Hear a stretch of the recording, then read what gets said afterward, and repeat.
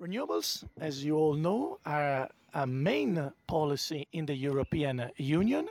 All the member states of the European Union have a target to achieve by 2020.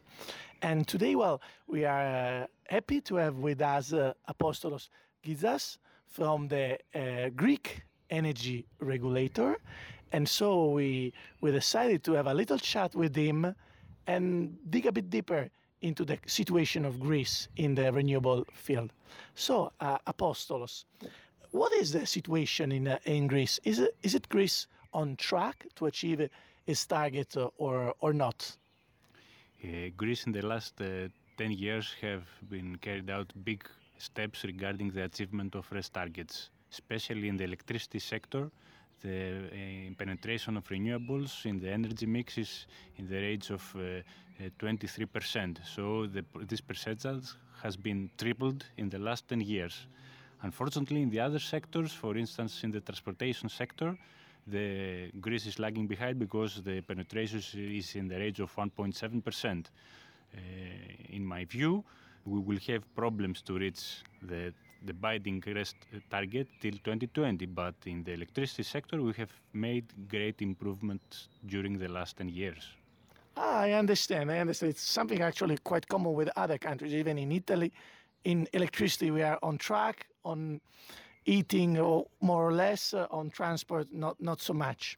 And so what's the role of the Greek regulatory authority for energy in the field of renewable policies? What do you have to do in this field?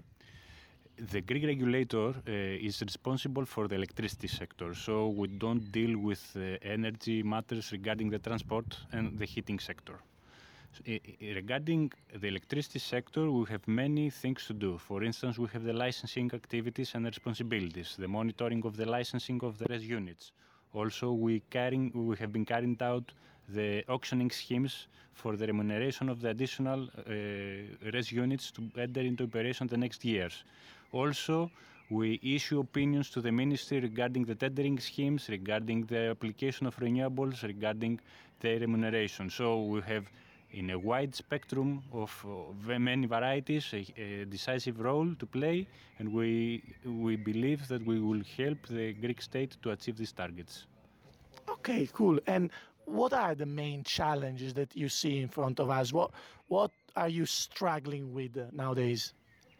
Our first priority is to have a successful auctioning scheme till 2020. We want to reach the auction volumes, which is in the range of 2.6 gigawatts till 2020. So we want to auction all this quantity and to have and we want to see these projects being realized.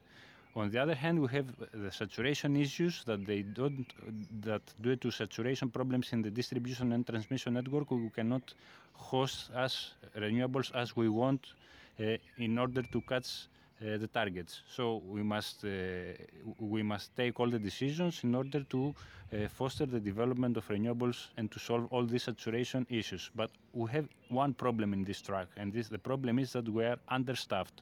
So we must be supported by additional resources and scientists in order to do our job correctly and on time.